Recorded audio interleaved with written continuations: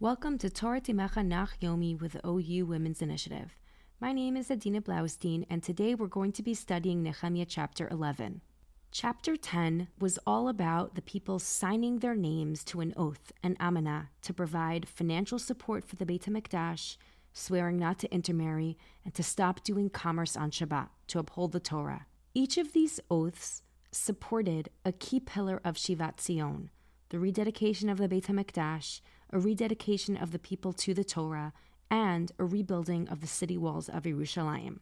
But there's one element of the Shivat Zion that is not complete, and that is taking the final steps to ensure that there is a population restored to the city. A city that has a small population cannot support itself from attack, as Rashi notes in his commentary to this chapter. Furthermore, Nechemya's goal wasn't just that Jerusalem would be a religious center, but it would be a pulsing hub of the province, economically and politically. And if Yerushalayim could be those things as well, then the religious focal point that it was meant to be would also be achieved.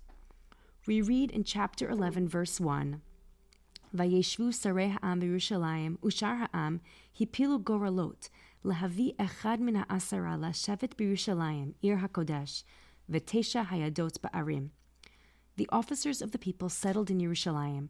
The rest of the people cast lots for 1 out of 10 to come and settle in the holy city of Yerushalayim, and the other 9/10 to stay in the towns. This verse is describing a redistribution of the population from the surrounding towns within the Judean province to within the city of Yerushalayim, and that included leaders, artisans, and common people.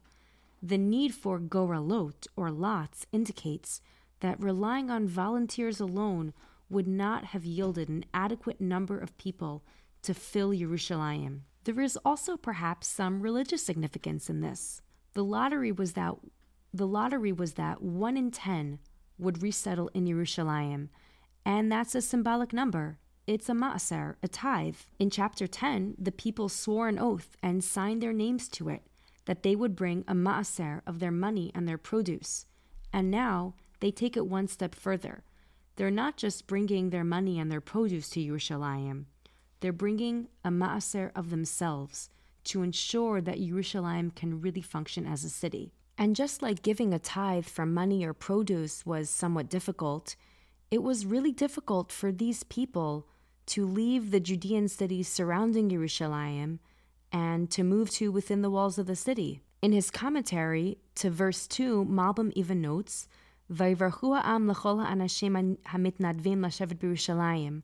Verse 2 says, the people gave their blessing to all the men who willingly settled in Yerushalayim. Malbim notes, anybody who volunteered to move to Yerushalayim got a special blessing because everybody realized just how difficult that endeavor really was. The next 33 verses in chapter 11, until the conclusion of the chapter, list the people who settle in Yerushalayim. It starts with the tribe of Yehudah, then Binyamin, and the genealogies of the people of these tribes go back either 6 or 7 generations. Then, different families of priests are listed, and then different families of Levites are listed. Again, people who then resettled in Yerushalayim. The temple gatekeepers are listed next, and more Levites. At this point, it's worth pausing to reflect that in the 13 chapters that comprise the book of Nechemya, and in the 10 chapters that comprise the book of Ezra, quite a few of these chapters pause the narrative and are devoted, instead of to a story, but to seemingly mundane lists of people. And we've noted that Ezra and Nechemya are really one book. So this one book is really dominated by lists of people. Why? What's so special about lists of people that we need to interrupt the story? To answer this, we really need to shift our perspective. The lists don't interrupt the story. The lists are the story. And this list in chapter 11 of Nechemya makes this point so clearly. It was so difficult for the Judeans to reconstruct their identities after they lived through the destruction of the temple and the exile to Bavel. Their entire community was destroyed. The focus of their religious observance was destroyed when the Beit HaMikdash was destroyed. And yet somehow they managed to maintain loyalty to be a part of the Jewish people, avoid intermarriage in Bavel, maintain a Jewish identity, and return to Jerusalem. These lists, listing the lineage of the Judeans as part of the Jewish community, represents their desire to see themselves as part of a people with an unbroken bond to the land.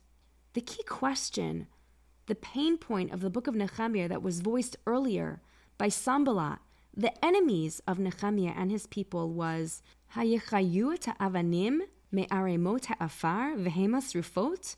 Can they revive these stones out of the dust heap, burned as they are? Yet these lists, representing the thousands of Judeans who did just that, who chose to proudly make Jerusalem their home, are answering that sarcastic, stinging, rhetorical question with a loud and ringing yes.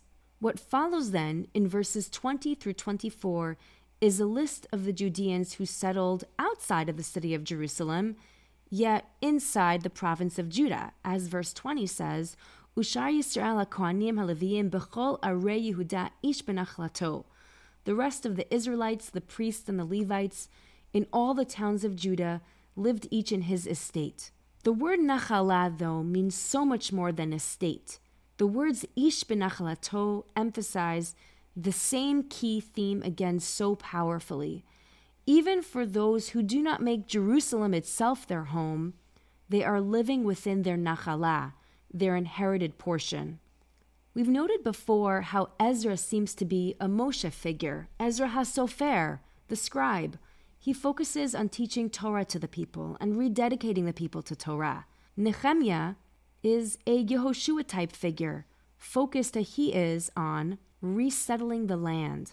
And amazingly enough, the towns in this list describing the various different Judean cities that the returnees from Bavel settle in follow the same order of the conquests from the book of Yehoshua. The first Judean city is assigned to Kalev, and that is Hebron. And Kiryat Arba, the old name for Hebron, is the first city listed in chapter 13 of Nechemya. Then, in the book of Yehoshua, the boundaries of the tribe of Yehuda are noted, including the cities in the Negev. And Nechemya chapter 13 follows suit. The cities in the Negev are listed in the same order as they are when they originally conquered them in the book of Yehoshua chapter 15. And so, much like the Sukkot they celebrated in chapter 8 of the book of Nechemya, when the Sukkot that Nechemya and Ezra celebrate with the people is described as Kilo asu mimei Yeshua ben Nun kain b'nei Yisrael ad hayom hahu v'ti simcha gdola ma'od. They had not had a Sukkot like this from the days of Yehoshua ben Nun, and there was very great rejoicing.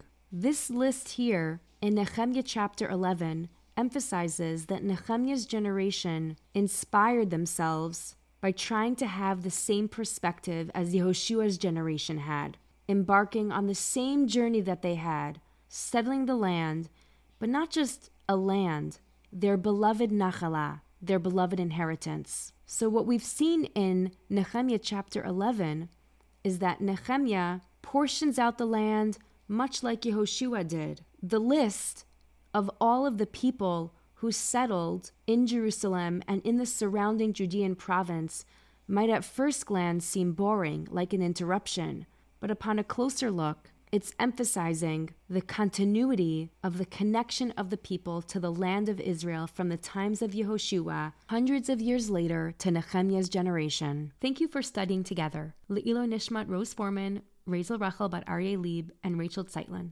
Rachel Bat Shlomo.